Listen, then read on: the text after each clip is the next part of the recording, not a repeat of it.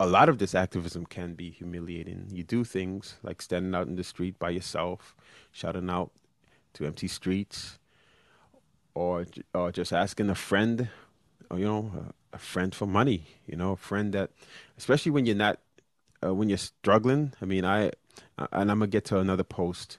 When you kind of disengage from the system, you start to see things in a different way. You start to, in a nutshell, you can't tolerate certain things, and you just don't want to work for certain platforms and companies. If the money's coming from Wall Street, you don't have anything to do with it, and it really limits your options. Dun dun dun dun dun. Dun dun dun dun dun. Dun dun dun dun dun. Dun dun dun dun dun dun. This sculpted narrative goes out to all the giants upon whose shoulders I stand. If I can see further, it is only because of their storied vision. Let me begin with... What's up? Once again, we're back. It's Trevor Fem here with another episode of Spread Love Free Market. And I'm glad you could join me today, right here. Independence Day weekend. And not Independence Day, Independence Day. And what does that mean? That means depend on your community. They will be there for you when you need them. Unlike big business or big tech or any of those guys. Anyway, thank you for joining. Last week, we had the folks from The Collective here, last episode, and it was great, and I hope you guys get a chance to check them out, meet up with them one-on-one. It's the only way you're going to hear that 33-minute manifesto, which I loved. But last week, I didn't get a chance to go over the new format that I have been coming to enjoy over the past few episodes. And I'm glad we are back with the review of our social media postings and our look at our favorite podcast from around podcast land. And we will be going over Tech Won't Save Us. And we will also be going through Capital Isn't. And then we'll try to get in a quick review of something that was shared about the Titan, the sinking of the Titan on Pivot. Pivot is a podcast that I also love. And hopefully we'll get around to that. But with the social media post alone, I have a lot to say. I'm going to try to keep it entertaining. But if I feel like it's going too long, then we can always push it to next week. So why don't we get started? So let's start with the social media posts. That's how we like to get us all warmed up. Yeah. So here we go. So I posted last week. Let me open up the screen a little bit more. We are organizing with other activists, a group for activists who have rendered themselves dysfunctional within the system, who have continued to fight passionately for justice long after the summer of 2020. A lounge for activists, or as we put it, the Activist Lounge. It's an event that we had in Brooklyn when I was my last year or last few months in Brooklyn. Actually, we organized 3 or 4 activist lounges, which was a really cool event. We did it on my rooftop in Brooklyn. The last 2 or 3, I'm losing track. We had one in McCarran Park, and we're bringing it back to Brooklyn, New York City. And it's going to be a safe space for activists to create, collaborate, and share.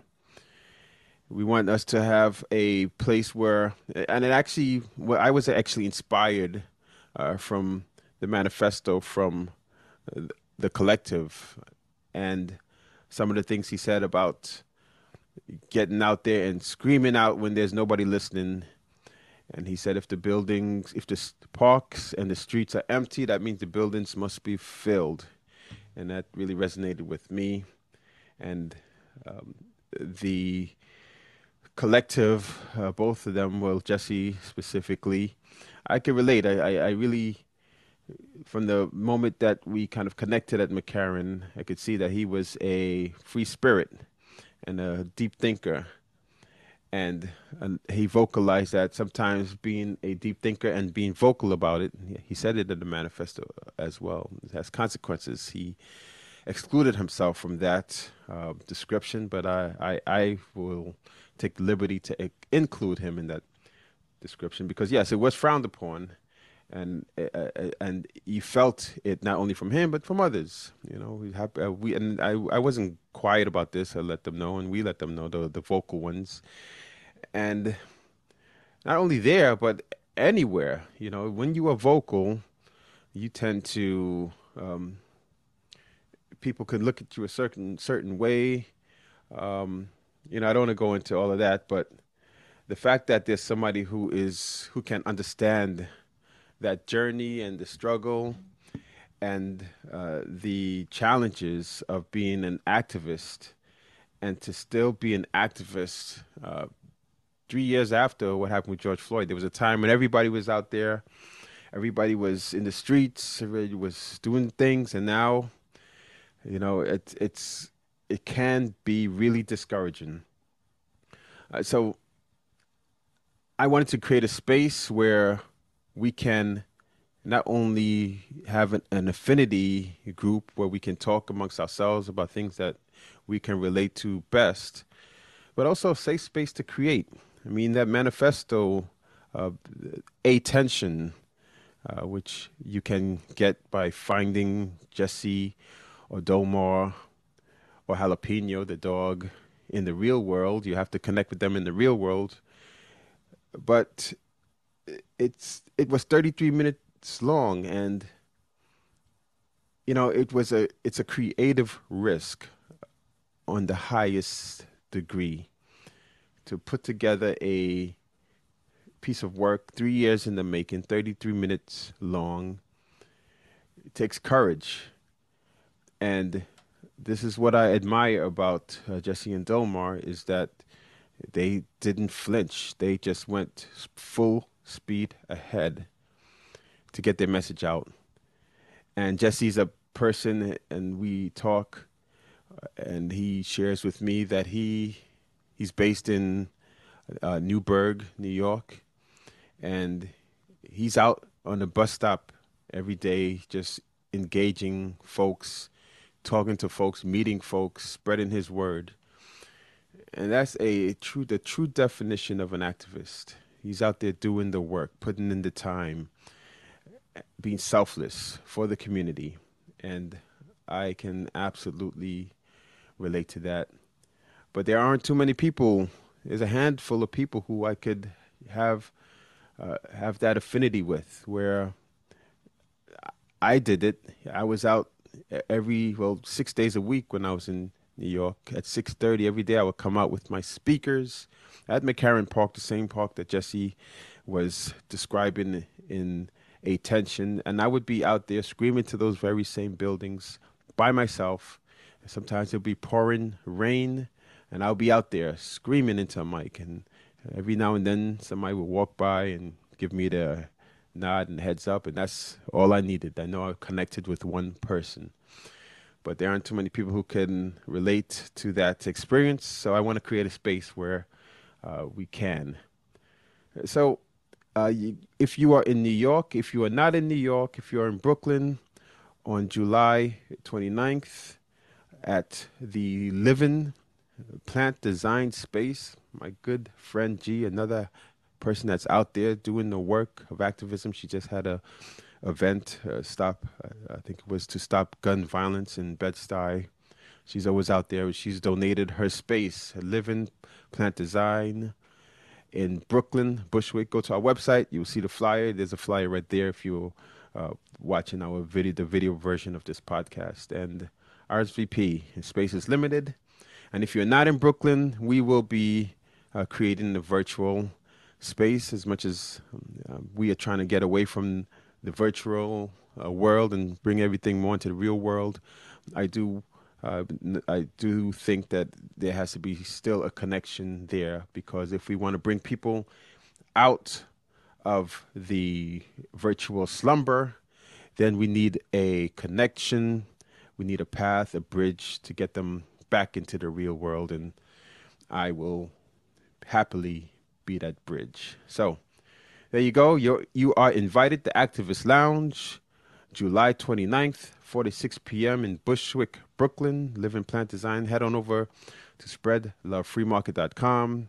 Get your RSVP, and we will see you there. Oh, and by the way, there will be free shopping, and there will be an open mic. Let's get to the postings. I was more of a promotion than a posting, a social media post that we had this week. So I'm gonna read one that we had this week. And it goes like this: We have been given the assignment of Mama Nature, of painful extractor. The task: painfully extract stolen dollars from the system and return it to the people. And it kind of still goes with the theme of activism and recognizing and realizing that this is my role. Personally, my role is to extract money from the trail of money that comes from Wall Street into the hands of our neighbors. How do we get that back into the community and keep it in the community? And that's not an easy task. And, in recent days, I posted, actually today, and I'm going to read what I posted, raising funds for this endeavor we have. And I posted that, hello, I'm going to read it for you, and it starts, a message from Trev, that's me. Hello, neighbors. Every week we get more orders than the last, and every week we have to stop taking orders earlier than the last for lack of support. That means that there are people who are in need that will have to wait at least another week or submit to supporting themselves in an undignified or even dangerous way. I come to you on their behalf. I understand that no single contribution will close the wealth gap or eradicate poverty, but I am passionate about this platform's model for achieving some level of economic justice. However, that won't happen without your support. Once we get enough support, I know the sponsors will come. Until then, those who are able to give, please do whatever and whenever you can, even if it hurts a little, so that your neighbors don't have to hurt a lot. Thank you, your community's humble servant, Trev. That's the name I'm giving myself. I'm still meeting with my family every morning. They have their scripture readings, and I'm agnostic, more of a naturalist than anything else. But one of my cousins, she uses the term when she refers to us as Jesus's humble servants. I really like when she says that. It just sounds so like you're working for something greater than self. Jesus's humble servant. But since I'm not religious, and these meetings are great, by the way. If you guys could only tune in. My relatives are hilarious. They will literally speak for 2-3 hours, and I'm just coming in the last week. They've been doing it for 3 years, nonstop. They've gone through the Bible every chapter, having these discussions, and it reminds me of my group in McCarran. But they're still going at it strong, and I finally was able to listen in the last 2-3 weeks, and it is so entertaining. And so one of the names that our cousin uses to refer to us is Jesus' humble servant. And I decided, since I'm not religious, that I will borrow that term and call myself your community's humble servant. And this is a message that I sent out there, and it pertains to what we were talking about before with activism and the painful extraction and asking people for money. And it is not easy. It is hard. It takes a long time to get up to speed. I've done it so much in my life, but still every single time to get up to speed, especially, is very difficult. You really have to kind of dip your toes into asking, getting the script right, making sure that it doesn't come off too aggressive, that it has some flow to it, that you are not doing it too much because you want to be effective at it. And more importantly, humbling yourself. It's can be humiliating, and a lot of this activism can be humiliating. You do things like standing out in the street by yourself, shouting out to empty streets, or just asking a friend, or, a friend for money. A friend that, especially when you're not, when you're struggling. I mean, and I'm gonna get to another post. When you kind of disengage from the system, you start to see things in a different way. You start to, in a nutshell, you can't tolerate certain things, and you just don't want to work for certain platforms and companies. If the money's coming from Wall Street, you don't have anything to do with it, and it really limits your options, and it puts you in a place where you will probably struggle more than if you were open to working anywhere, or somebody that has more money. Yeah, I'll be happy to work with them.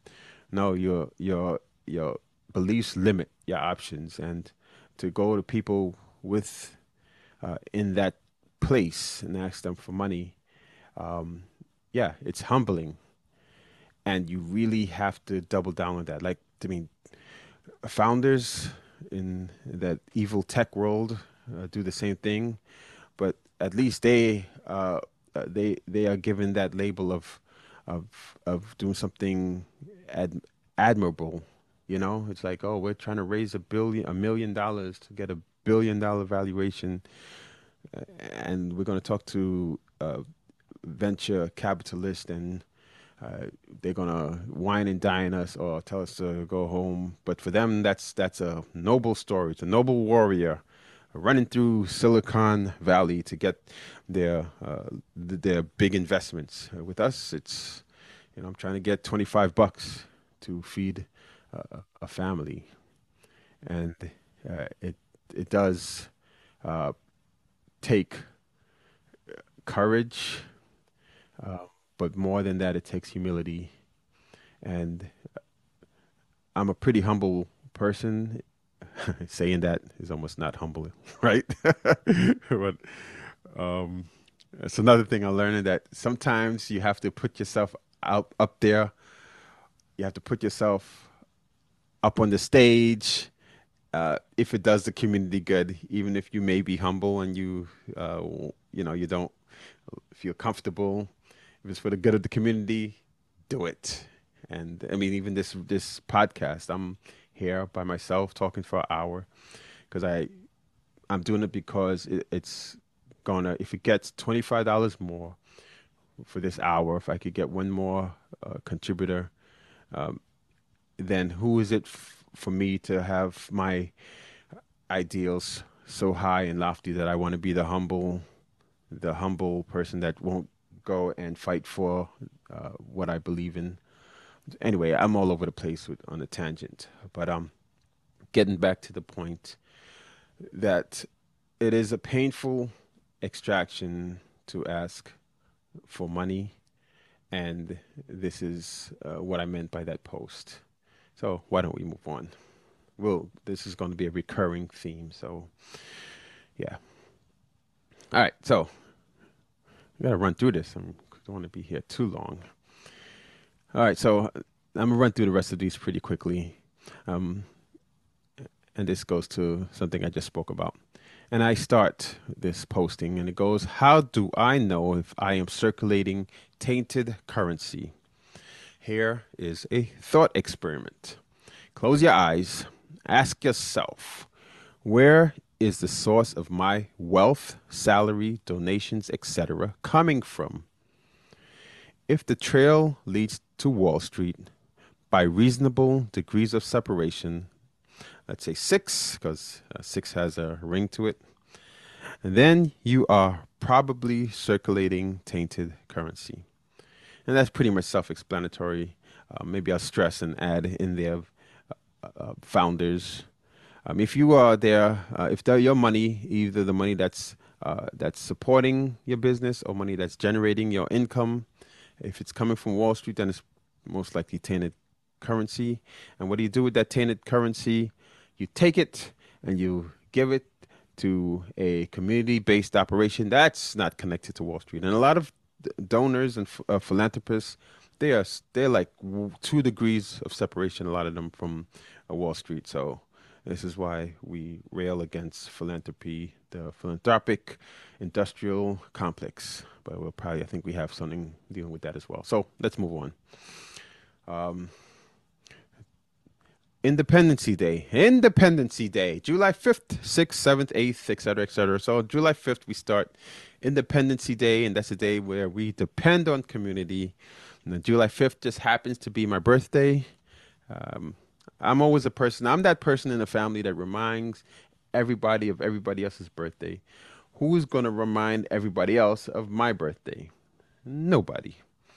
So what I decided to do is to take July 5th and just make it a useful day for the community. So Independence Day is a day when we reach out to the community, let them know there's nothing wrong with being dependent on your neighbor. Reach out to your neighbor when you need help and invite them and let them know that you are there for them. That also takes courage. I don't know if I could do all of this at once, but it's Independence Day. I started it. I think I better do some sort of action. If it's not with my direct neighbors, then I reach out to somebody that's not physically a neighbor, but in terms of a network is a neighbor. So anyway, so there you go. Independence Day, July 5th, 6th, 7th, 8th, and so on and so forth. Okay, what we got next? Here's one. The thing about grants. It is wealth extracted from community. It's pennies on that dollar given back to the community. It's a competition with a majority of loser applicants who would have been better off if the wealth wasn't stolen in the first place. It gives cover and eases the guilt of the extractors who want to be celebrated for doing good. And I end that posting. And yeah, I mean, that's self-explanatory as well. As I said, the philanthropic industrial complex, it does more harm than good. You basically given these billionaires cover to say that, oh yeah, we gave to such and such. And they try to, a lot of them do it anonymously, but only people that it's anonymous to are the people who will actually be most offended if they found out where the money was coming from. So of course their friends know, the billionaires go to the yacht clubs and the golf clubs, and everybody knows that they're donating, and they walk around, oh yeah, I feel good about myself. I gave $1 million to this college and $1 million to this art foundation and blah, blah, blah. And we perpetuate the harm that's being done, the harm they're exploiting the workforce, exploiting resources, harming the planet. Yet, if they give away a minimal, which is a non-impactful amount of money, then we give them a pass. And I'm saying that no. Go back to that post with tainted money. Do some research. See if you got 6 degrees of separation from Wall Street. If you do, well, then boycott with your dollars. And we have to embrace the power of community. Once the consumer activism, if we can be more conscious about where we spend locally, then these billionaires, and not even take notice. We want to shift the balance of power to community. So anyway, every single one of these I could go off on a rant, so I really have to edit myself. All right, so what we got next? If corporations are so afraid of union, here we go. Just talking about this. I edited well in my slides. So I start again. If corporations are so afraid of a union of workers who they can partially control, imagine the fear when a union of shoppers finally becomes self-aware to shop local en masse, a body who they can't control. AI ain't got nothing on that future. Know your value. Yeah, just said it. Yeah, if we as shoppers became aware of our power, imagine the future that we could shape. And it was, who said it? Abraham Lincoln and some other guy said that the best way to predict the future is to shape it, something along those lines. So know your value. And again, I won't dwell on that. Let's move on to the next one because I spent 2 slides on that tangent. Okay, next one. Stop thinking you're better than our houseless neighbors. They're not slaves. They are not the slaves to the system. Know their value. And that speaks to this idea that if you are employed and housed and you have the trappings of success, that those who don't have the trappings are somehow less than, or you look down on or feel sorry for them. Well, I've got news for you, that the one that you should feel sorry for is yourself. Because in many instances, and this is in general, not in every single instance, but I at least like to believe that these individuals who we deem to be quote unquote down and out or failures, that they have a degree of freedom, of understanding, of knowing the trappings, what the trappings of success really do to your soul. And you reach a level of understanding where when you could let go of that world and those trappings, then you have a level of understanding and a way of viewing the world where you won't even have these thoughts that someone is less than, or that you have to, so and I brought this up because it feels like that's where this journey of enlightenment that I am on, it's taken me somewhere in that direction. I don't know if I have the courage to go all the way there, part of the way there, create a new there, but I know I don't want to go back to this place of being trapped and having these dependencies on the systematic, the support system that allows us to feel better about ourselves, but really to be enslaved. Yeah, let me not go too much into that. Let me just move on to the next one. Flipping the first letter, me to we. So you take the M, you flip it, and that's also the journey that we are on. You take the M, you turn it upside down, and you go from thinking about self to thinking about the community. And that's flipping the first letter, me to we. Okay, so what we got next? All right, so here we go. You begin to fully appreciate the power of the systems of oppression when you begin to shed its trappings. This message has been brought to you by iPhone. That's a little ironic statement there. Basically, appreciating and realizing the trappings of success and of this modern world, while at the same time realizing that through the trappings of the modern world. An ironic statement. So, next. So this one is 3 lines. First one, double down on commonalities. Second one, allow the differences. And the third one, fight the injustice.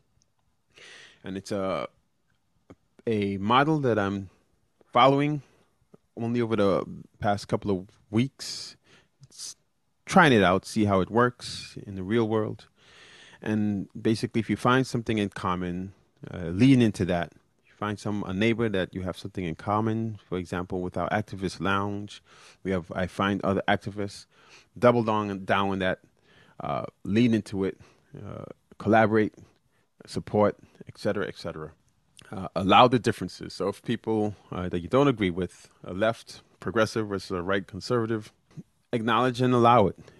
If somebody wants to do their own thing and it doesn't affect you, why should you have a problem with that? And I think that's a big issue we have in this country. Live and let live. If there are differences that hurt others, then fight against it. So, see how this works. Double down on the commonalities, allow the differences, fight the injustice. All right. Oh, that was it. Okay, we got through them all. That was wonderful. Make sure you follow us, Spread Love FM on Instagram. And you can get a preview of the tweets for the next tweets. You can get a preview of the postings for the next podcast. That's Spread Love FM. So let's move on to our podcast review segments. And we have 3 of them this week. And the first one is Capital Isn't. Why America's Poor Remain Poor, with Pulitzer Prize winning author Matthew Desmond. But before we go into that, I want to talk about the public note. Public note right here, something we made for all of our sponsors. It's part Craigslist ad, part post-it note. These go into the bags of every one of our free orders, into the bag. And we have a message inside supporting the message of our sponsors. This one says, for example, I am selling handmade jewelry. On the other side, it has a section where you could just write in your own note. Or in the back, I am teaching podcasting. So it's basically non-virtual messaging. We are asking our sponsors to go do spreadlovefreemarket.com. You can sponsor, and once you sponsor, you can post a note that we will hand off in a bag. These notes are much more effective than a virtual ad because people are holding them. People just bought a product, so they are more open to reading, especially something that's handmade that seems DIY. We have many messages, and the community gets to participate. You are supporting a local vendor. So head on over to spreadlovefreemarket.com. You could start with as little as a $25 contribution and create your own public note that will be passed out in all of our free order bags. So there you go. All right, what we got next? Okay, so we're going Capital Isn't by Luigi Zingales and Bethany McLean, the host of this podcast that I've been listening to pretty regularly. Last week, we had clips from a Congress senator, and he was speaking on social services, and he was talking about how we've become too dependent on these social services and how we should cut them down because the wealth gap hasn't really grown. It's been pretty steady because we haven't accounted for the welfare payments that have added to the wealth of the poor. But his solution was to stop welfare payments so that people would get off their couch and get back to work. So this week they had part 2, and the Pulitzer Prize winning author Matthew Desmond had his kind of retort to that argument. And I'll start by playing a clip. So let me cue it up. Let me find this clip. And here we go. haven't accomplished what they should have, given that they haven't gotten more Americans to be able to make more money. Now, he's got a very different set of policy prescriptions than you do. His policy prescriptions are essentially get rid of transfer payments, so people have to go earn money. But what do you say about just this broad notion that you guys actually do agree that transfer payments haven't accomplished what they should? Well, I think for those of us that are seeking to end poverty, it's a challenge and it's a paradox. And I don't think we can run away from it, actually, or, adjust the inflation measure in a way that tells a different story. I think we really need to look hard on it. If you just look at normal hardship measures, it's really troubling. Eviction filings are up 22% over the last 20 years. Number of families visiting food pantries up 19%. Number of homeless school kids, up 74% since the Great Recession. Real troubling, hard measures that's really difficult to dismiss. And so I think that this book is asking for more, not less. It has a recognition of the power and importance and just life-saving benefits of many of these programs. I mean, I've been with families when they receive a housing voucher and they just like fall to their knees and weep, because they know that it's a lifesaver. And the evidence of what those families do when they finally receive that voucher after years and years on the waiting list is moving to me. They take it to the grocery store. They buy more food. Their kids become less anemic. And so arguments about taking away those programs or doing less for those families are pretty insensitive and out of touch and sometimes even cruel, I think. But I also think we have to recognize that we don't just need more of the same. We need different policies that disrupt poverty, and especially policies that attack exploitation in the financial and housing markets. So yeah, I like that retort. It was pretty much what I believed when I heard the Senator Phil Gramm. I can't remember if it's Phil Gramm. I think it's Phil Gramm when he said when he made his comments, and I was I was pissed off. I was angry when I heard it. But this retort, yeah, it was a good retort. That you have to be a little bit more a lot more compassionate. That you have to find, but he does identify, he does state that you do have to find another way, that the solution that's currently available is not perfect by any means. So yeah, just want to play that to start, but he has a couple of other clips that I want to play that I will go I'll have more commentary to add. So here we go. One of the arguments of the book is about exploitation, right, and the housing crisis. And one of the things that was really mind-opening to me, I was living in a mobile home park in Milwaukee, and the landlord let me see his rent books, and so I could calculate his bottom line. And I learned that, the landlord that I was renting from, which was a really poor mobile home park in the fourth poorest city in the country at the time, he was making over $400,000 a year after expenses. And so that set him like in a completely different life than many of us tenants who are on disability or working minimum wage. And that got me thinking, like, how unique is that? And we actually have data for that. It's called the Rental Housing Finance Survey. And it's a nationwide survey of landlords. Not perfect, but it's pretty good. And if you look at that data, you learn that landlords in poor neighborhoods have much higher margins than landlords in middle class neighborhoods. They don't make just more, they make double often. And so the arguments about immigration and increased housing cost might not come down to supply and demand dynamics. They might come down to plain old exploitation dynamics, where when you have a captive tenant group that doesn't have a lot of choice, then you can charge them more for less. Now, the reason I played this is because it gets to a question that I have been asking. If we go back a few episodes, we covered the topic of Karl Marx and the surplus and the exploitation. And the question that I had in a recent conversation with a neighbor was, what does this exploitation look like? And I don't know, it's a journey I am on now.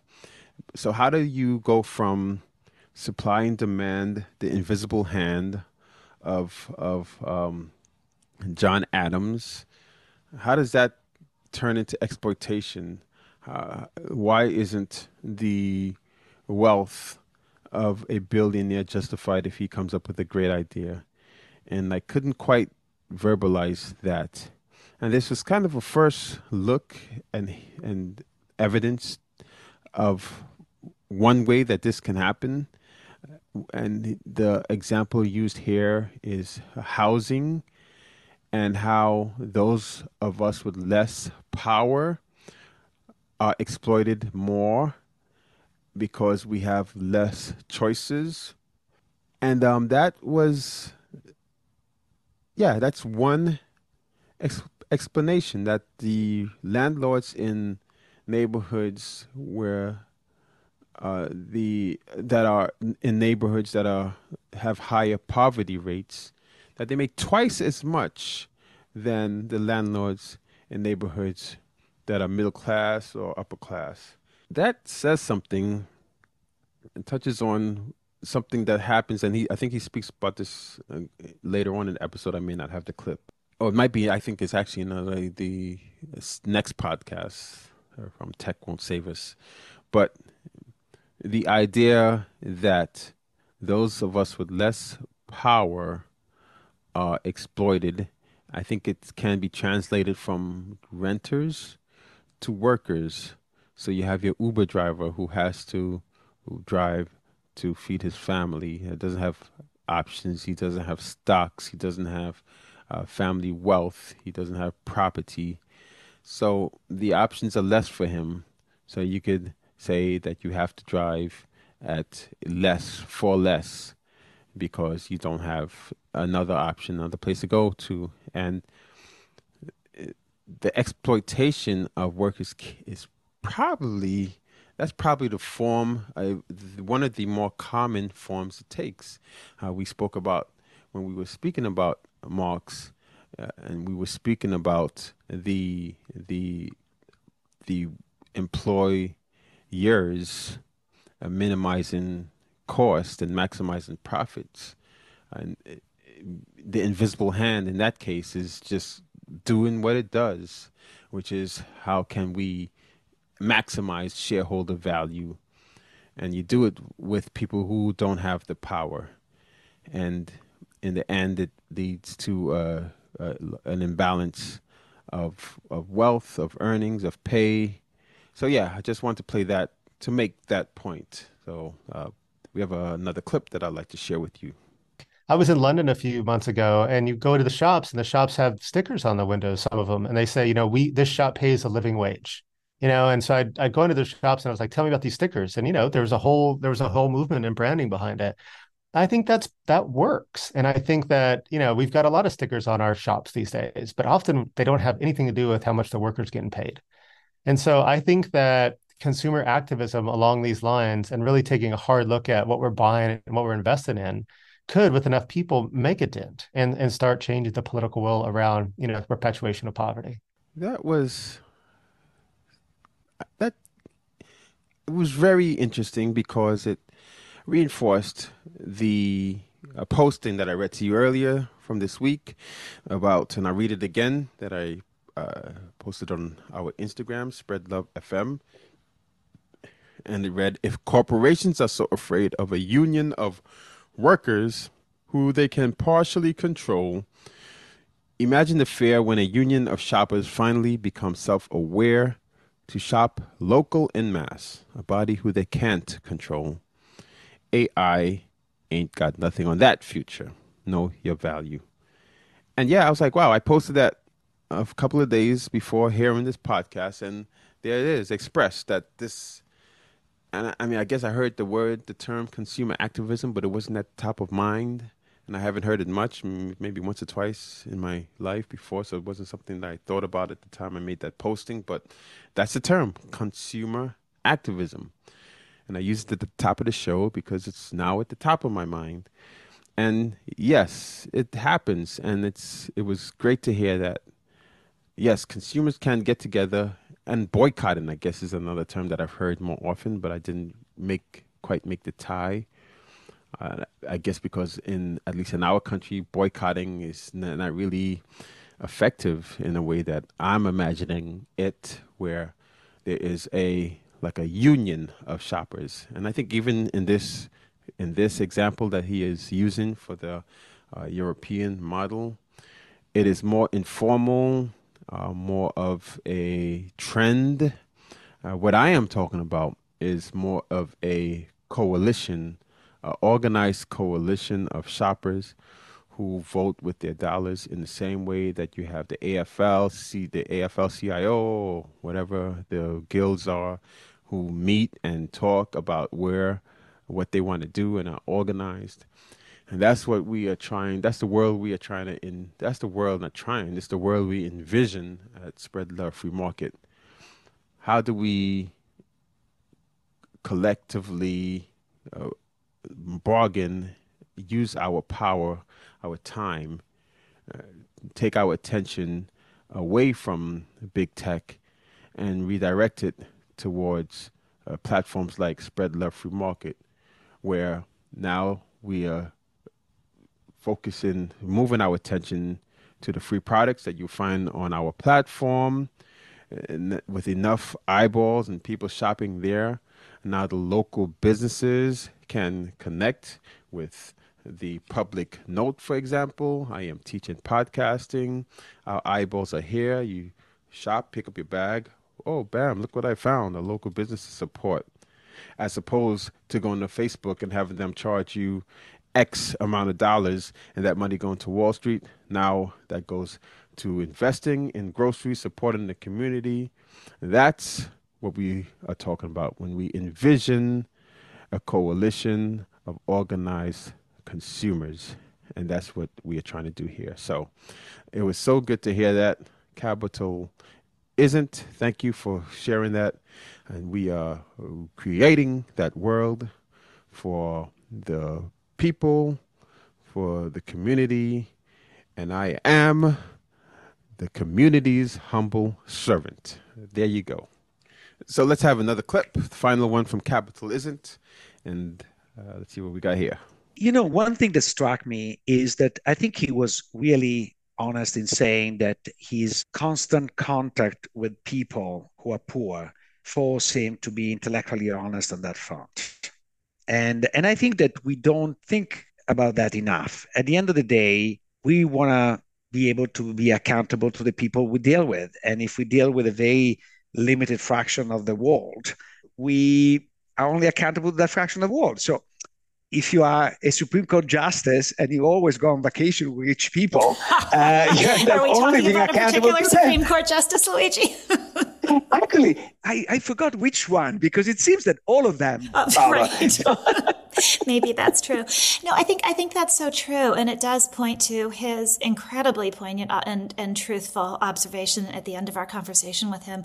Really does point to another reason why the increased segregation and isolationism in American life is so very dangerous. Because if you don't come in contact with people who aren't like you, then you really do. You lose touch.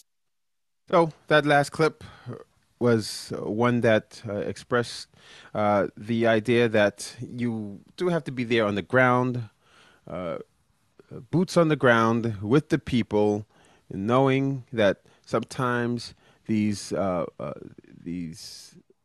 solutions that are in theory may sound good or may make sense, that you won't know until you actually this is not precisely what he was saying, but I'll get to the exact point. But you won't know until you have your boots on the ground and you are talking to the people. And the point that they were saying was that when you are talking to the people and when these people are part of your community, that you now, to say that we want to take away, but if you're saying you want to take away their transfers, but you don't know somebody who that will affect personally, you're not in that world, then you don't have the full picture. And that's the impression I had from listening to the previous guest on last week's show, which we played here 2 episodes ago, was that he seemed out of touch. And this is a complaint I have with many people who have these policies that they are pushing that really mimic the trickle down thinking, corporate thinking, the machine thinking, exploitative. And for me, that's too much of a disconnect to work. In the end, it becomes unsustainable. This guest identifies that correctly.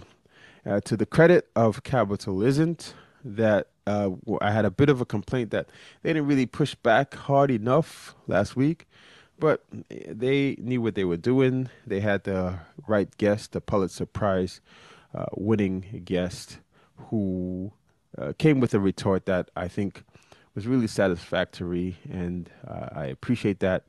So listen to Capital Isn't. We will have the link in the show notes. And let's move on to our next podcast. And this next podcast is Tech Won't Save Us. Tech Won't Save Us with Paris Marx. And it's another one that I listen to all the time. It's actually one of my favorites because they're out there fighting the big tech monster, the evil AI platforms, and this episode was really good. It was with Molly Crabapple, who is an artist, and the topic here was why AI is a threat to artists. So let's listen in, and I'll be back in a second. But I was revolted at the idea that we just had to accept this, that this was inevitable, that, this is a genie that you can't put back in the bottle, that if you try to fight this, that you're like a horse and buggy maker. And I was like, this is so ridiculous. This is so untrue. Nothing that humans do is inevitable in this world. Nothing that companies do is inevitable. We don't have to use companies' products. Corporations can be constrained by politics, by power, and by protest. And me and Marissa, we had a panel that we had sold to Perugia where I was going to spend it all just talking about my own work. And I was like, I don't want to just talk about my artwork. I want to talk about this. I want to talk about this giant elephant in the room here, because no one that I saw was actually directly challenging this false narrative of inevitability. And so I gave a speech and I showed how DALL-E was trained on my work. Like literally, if you go into DALL-E and you put scene from Syria drawn by Molly Crabapple, you will get kind of stupid knockoffs of my work, but clear knockoffs, like clear ripoffs that someone who wasn't paying that much attention might even think was my work. And you can be prompted by my name, right? I showed that. I showed the images of mine that were in the Lion 5B data set, which was used to train Stable Diffusion. And I spoke about the intense just disgustingness and immorality of these billion-dollar corporations in Silicon Valley claiming the divine right to steal the work of working class artists, the work that we spent our whole lives learning how to do, and just use it as fodder so that their machines can shit out bad replicas of what we do. So yeah, I really loved this episode.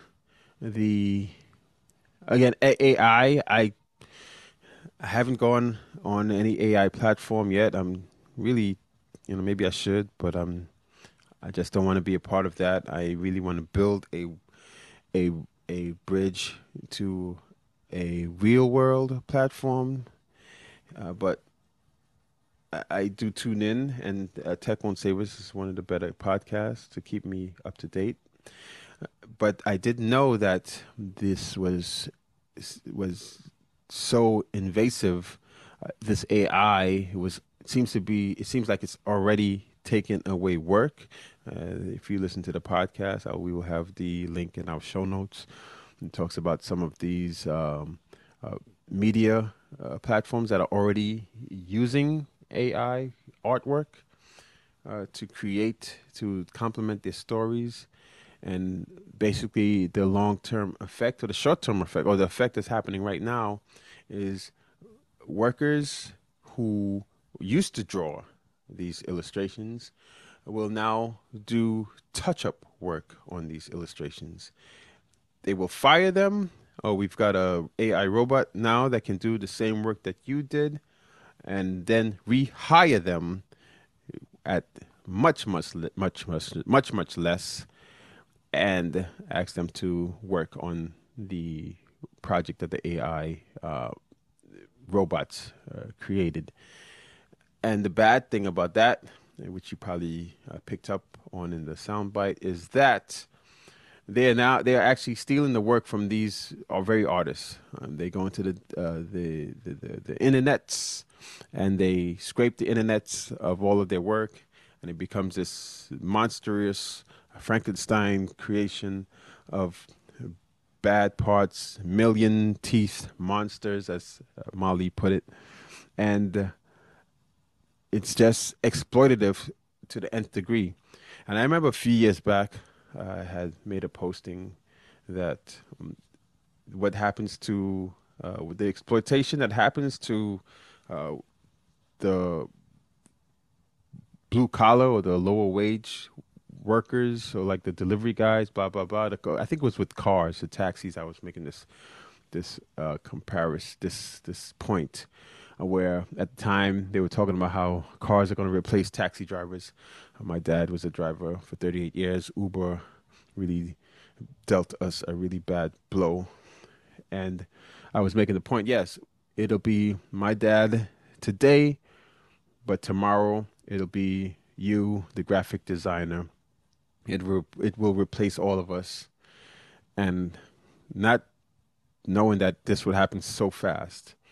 So I made this point maybe 4 years ago, and the post is probably somewhere in social media world out there. But yeah, here it is. There we go. This is why injustice for one of us means injustice for all of us. And I am paraphrasing a quote from one of our civil rights leaders. I think that was actually Dr. King. Anyway, let's have another play at it. Tech won't save us. I, like everyone else who challenges this stuff, have been yelled at a lot and called a stupid Luddite. This is the standard term for anyone who thinks that, I don't know, it's a poor idea to have AI-powered machine guns or whatever. Yeah, I think many listeners of this podcast will be familiar with being kind of criticized in that way. So I decided, I'm like, why don't I brush up and remind myself, right, of the history of the Luddites to see what was going on. And what I found was that they were, like me, skilled tradesmen with a lot of autonomy who had seen that, destroyed by giant mechanical looms that, were powering the Satanic Mills of Manchester and being operated by people who were making pennies and who were working in these like factories where they were like crushing their fingers and where their kids were being crushed under things all the time. And they didn't like it. And they decided to protest against it. And one tactic of protest, a very legitimate and time-honored tactic of protest, was to smash the machines. That was the first thing I learned. So it was a smart and accurate labor critique. The second thing that I learned that the Luddites were not stopped because of the inevitability of technological progress. The Luddites were not stopped because technology moves forward and they were in the past. No, they were stopped because England sent an army that basically occupied the territories they were involved in and killed them all. That's why or shipped them to Australia as prisoners. That's why they were stopped. They were stopped because of state violence. I think that this is a really, really important thing for people to know, that it's not that, that technological progress is inevitable. It's that technological progress is backed by power and often by violence. And that's why it's adopted, something that's forced on people. So, yeah, there we go. I actually want to bring that up for one of these reasons. And Mali made a great point about the narrative of inevitability. And I mean, I love everything she was saying. She's fierce. She's an activist. She is well informed, and this narrative of inevitability doesn't have to be that narrative. We can change that narrative. And it's kind of the choice. It's part of the reason why I choose, at least right now, not to use AI. I haven't gone to Chat GPT or whatever platform there is, because I'm not buying into that. it's going to be, in my opinion, it's going to be another tool. The same thing happened with me as a videographer when we were shooting with the bigger cameras, and then the phones that I'm shooting on right now became a major player, and our rates went down, and we were replaced to a degree by the shooter in the street. It became more democratic. So I think it'll be a tool in that way. I don't think this idea of AI taking over, being the end of human civilization. I don't buy into that. I think, again, it's all hype, and I think she's touching on that in a way. What I do think is that technology in general will be the demise of us all. We are killing the planet. We are increasing the wealth gap, and this is where and this idea. One of the things that really kind of amused me is this term, the Luddites. It amuses me because it's a term my father used when we were young. I never really gave it much thought, but I did ask him a few times, what does that mean? And he would tell me, people who don't use technology. And this is going back in the 80s and 90s, I think. And to hear that this is the applicable to what's happening now in such a profound way is actually a bit ironic, because what happened with Uber and my dad, and what's happening with Amali and her art is parallel. And it's something that my father, he used the word because he described himself as a Luddite. He was then not replaced, but to make a long story short, he had a medallion that he owned for 38 years. The year he decided to retire, and it was relying on that medallion to carry him through his retirement. Uber basically crashed the price of the New York City medallion. There were other factors as well, overinflated values, blah, blah, blah, blah. I don't want to go into all of that. But in essence, the technology that is Uber, right at the time when he was planning for his retirement, it caused the value of his medallion to become, in essence, worthless. And that's technology. That's what it does.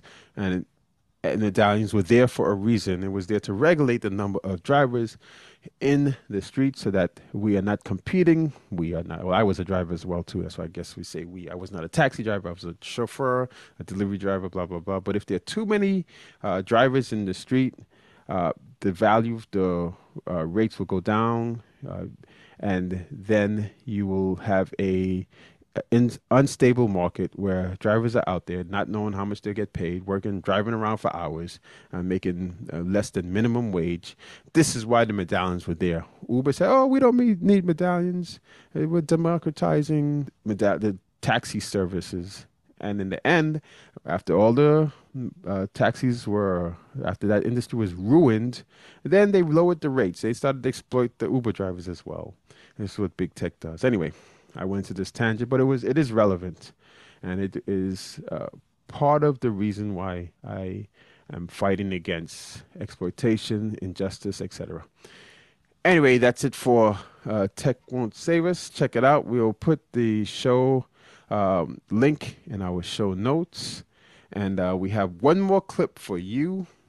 It's a story from Pivot with Kara Swisher and Scott Galloway.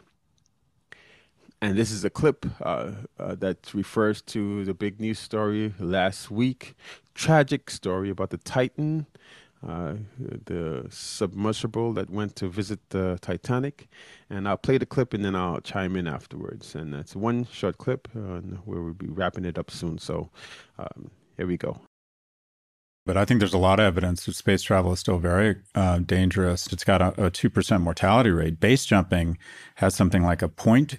You would be stupid to opt for space travel over base jumping. Mm. That's how dangerous this is. And when you don't have regulation, and the reason that Titan was dropped from a Canadian vessel in international waters, there was no regulation. Mm-hmm. And what we're finding out is that regulation matters. And I'm conflicted because I think people should have the right to kill themselves. But at the same time, if it's going to potentially cost taxpayers tens or hundreds of millions of dollars, then regulation should play a role here. And that is, we just don't need, we don't want to have to come save your dumb rich ass. This also brings up a lot of philosophical questions, and that is the amount of coverage this has received versus the migrants who die trying to get across these bodies of water in much less romantic fashion. So this whole thing, and then a bunch of people warning about the physics of it. I think a lot of people are rethinking, is this why I'm rich? If you're the husband of a woman, if you're a private equity billionaire, and as a gift you gave your 22-year-old daughter a $400,000 ticket on Virgin Galactic. I mean, they've already had someone die. They had a test pilot die. That person probably had a wife and kids. Right. I think one of the things is that this guy went down, and obviously a lot of people, including James Cameron, who's been very active in the submersible and deep sea diving, they all knew it was a problem, this carbon fiber hull. I know more about carbon fiber hulls, but they all were like, this, we had warned them and warned them and warned them again.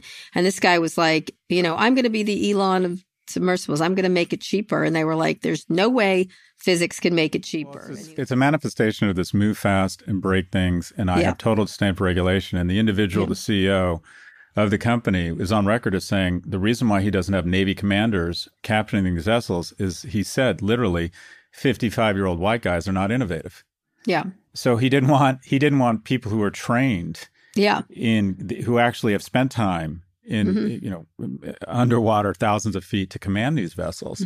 This is just a manifestation of this arrogance. I mean, and quite frankly, when I heard about this, Kara, I was a little bit relieved when I found out it was a massive implosion, because I had, I don't know if you have this, sometimes I get fixated on something and it bothers me and I have trouble sleeping. Yeah, I'm sitting down there while you were sleeping. 100%. That's what I did. So yeah, that's the last clip. And that last comment that they made is one of the 2 points that I want to make here is, me too. I was right there with them. I couldn't sleep. It was anxiety inducing. I was having nightmares almost. The fact that it imploded, as tragic as it was a relief in that they didn't suffer. With my morning group, we spoke about that. I wasn't the only one having anxiety. The folks in that group were also having anxiety. It was horrible. My brother, the same thing. He was sharing the same, like just being there with them, and that was, to me, the worst way that they could have gone. Imagine being submerged in darkness in a 11-foot tube, running out of air, and so in a way, it was a relief that it happened quickly. The second point about billionaires having so much money that they don't know what to do with it is another point that we spoke about in the morning group, and this idea that. And I think it goes to this, we spoke about it a few episodes back, about disassociation. What was the word that I used? I can't remember. Alienation with the employers and the employees, and surplus and exploitation, alienation. And in this case, it felt like they have so much money. His money does not have the same value to them. So we've ran out of things to do. We've gone to space. We've climbed mountains. Let's go underwater. And these trips that have no point except to stimulate, to excite, to make them feel like we are doing something. Adrenaline rush. And if you're going to take $200,000 for your adrenaline rush, money that was exploited from the community, imagine what that $200,000 would do for the community. Imagine the small businesses that are not started, the bills that are not the bills that are not paid. It's just a waste of money. So yeah, check it out. Pivot, hosted by Kara Swisher and Scott Galloway. You could find the link in our show notes. And yeah, so that's it for this week in terms of our social media posts. So we're going to wrap it up right now. So head on over to the show notes. You'll see a link if you need help with your podcast, audio or video podcasting. I have 18 years of editing experience, millions of video download. So that's one. The next one is we have our Sunday market as usual at Spring Hill Plant Expo, Community Garden and Workshop this Sunday, 11 a.m. till noon at the Spring Hill SDA Church. We are actually this week we will be located inside of the trailers at least for 1 week. One of the members of the church invited us in for the next week to see how that goes. So Plant Expo Sunday at 11 o'clock till noon. And what else we got? Yeah, that's it. There we go. That's it. Oh, we have our plants for sale on the website. We have our hydrangeas for sale. And then we have the free plants, of course. And we have the free shop, everything free groceries. So head on over to spreadlovefreemarket.com. And that's it for this week. Thank you, everybody, for joining us. We will see you again next week. Tune in to Spread Love FM on Instagram. You get a preview of our post and RSVP for the Activist Lounge coming to you July 29th. And hopefully we will see you there as well. So until next time, my name is Trevor Pham. Thanks again for joining us, and we'll see you next time.